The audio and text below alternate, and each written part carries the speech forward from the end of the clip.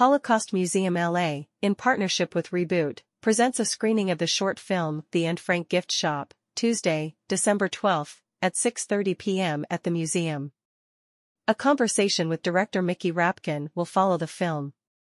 In his directorial debut, Rapkin, author of Pitch Perfect, the book that inspired a film franchise, has created a dark comedy about anti-Semitism that also packs a vital and timely message.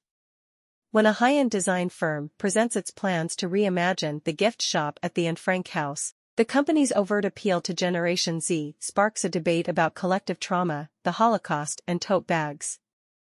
Lauded by GQ as a poignant meta-commentary on our continually robust and frank discourse, the Anne Frank Gift Shop was cited by award-winning actress Sarah Paulson on Instagram as a work that makes you laugh your face off and feel things. For more information, visit https://holocaustmuseumla.org/event-details/short-film-the-and-frank-gift-shop.